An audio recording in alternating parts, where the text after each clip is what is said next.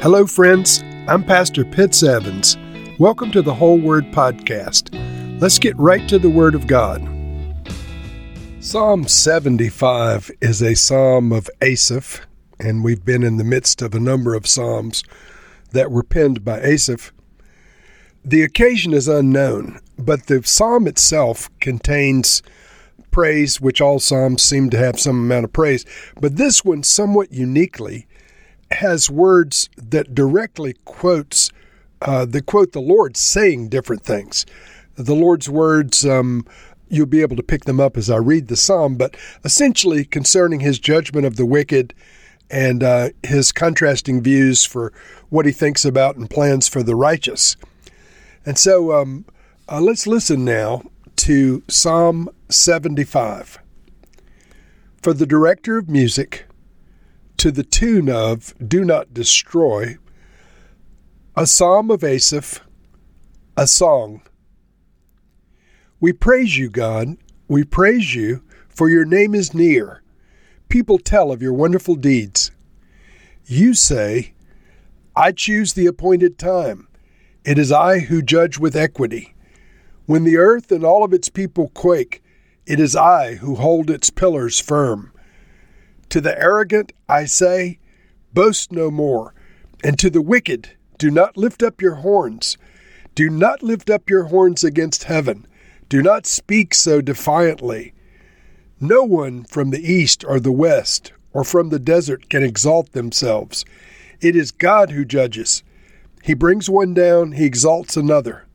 In the hand of the Lord is a cup full of foaming wine, mixed with spices. He pours it out, and all of the wicked of the earth drink it down to its very dregs. As for me, I will declare this forever. I will sing praise to the God of Jacob, who says, I will cut off the horns of all the wicked, but the horns of the righteous will be lifted up. Now, you have to track with this in some detail to pick up the psalmist's words and then the words that he's attributing directly to God. But let's break it down a little bit. First, the initial long prefix is giving musical guidance as to the director of music. It gives the tune that it was to be recited to or sung to. It says, of course, the internal attribution is a psalm of Asaph, and it's intended to be a song. So it opens with the psalmist praising the Lord's greatness. This is fairly typical. Verse 1, we praise you, God, we praise you, for your name is near. People tell of your wonderful deeds. And then prophetically it shifts, friends. It goes on to have God speaking directly concerning the wicked and some other things. But verse 2, the psalmist writes, you say, and then in English, of course, we put what follows in quotation marks. The Lord says, I choose the appointed time. It is I who judge with equity.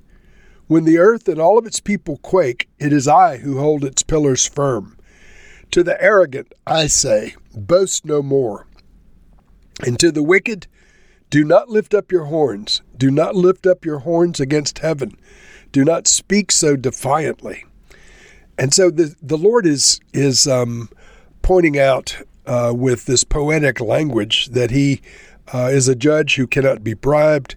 He judges all according to fair standards, righteous standards. He says that he is the one that sustains the earth. He is the one that says to the arrogant, don't boast anymore, and to the wicked, don't lift up your horns. This expression, lifting up your horns, is brag about your authority, bragging about your power.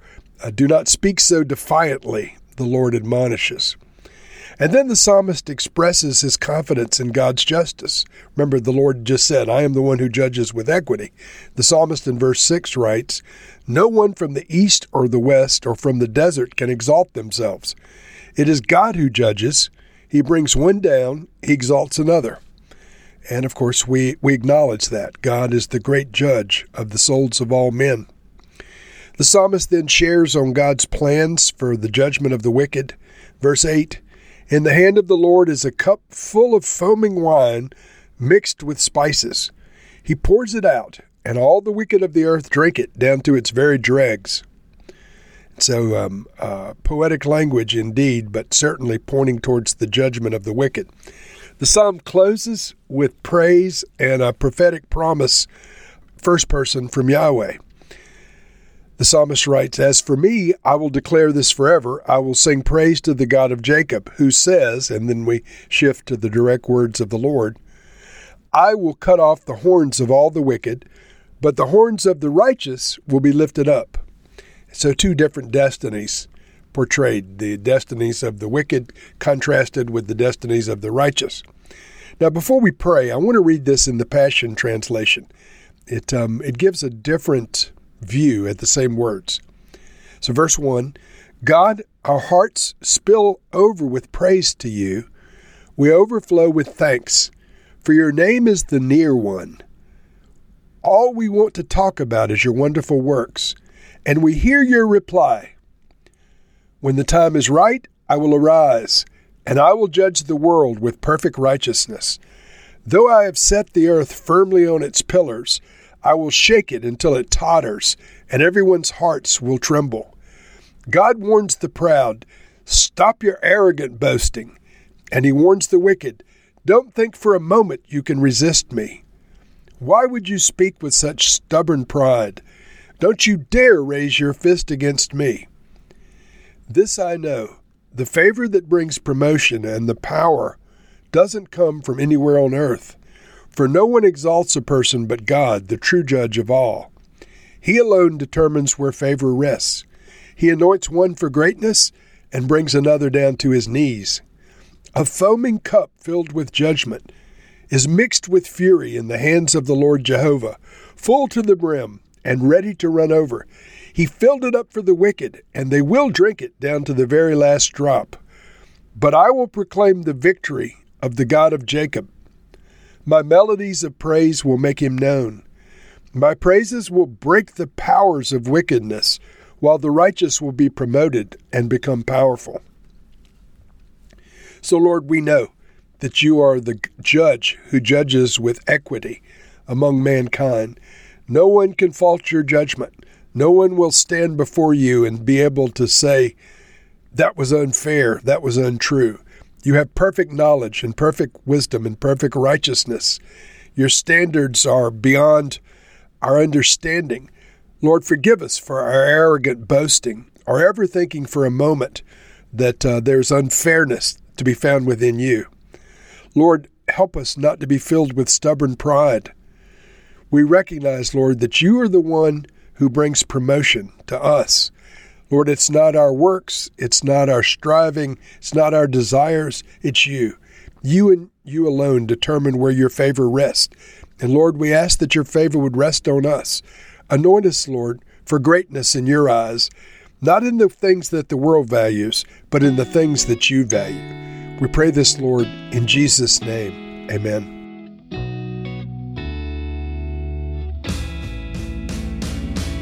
Thank you for listening to this episode of The Whole Word. It was brought to you by Whole Word Fellowship and the Northern Virginia House of Prayer. If you were encouraged, please share our podcast with your friends. We'd also appreciate it if you'd hit subscribe in your favorite podcast app and take a few moments to write a review. If you'd like more information on our church and our ministry, you can go to wholeword.net or wholewordpodcast.com for more information. Thank you again, and may the Lord Jesus bless you today and always.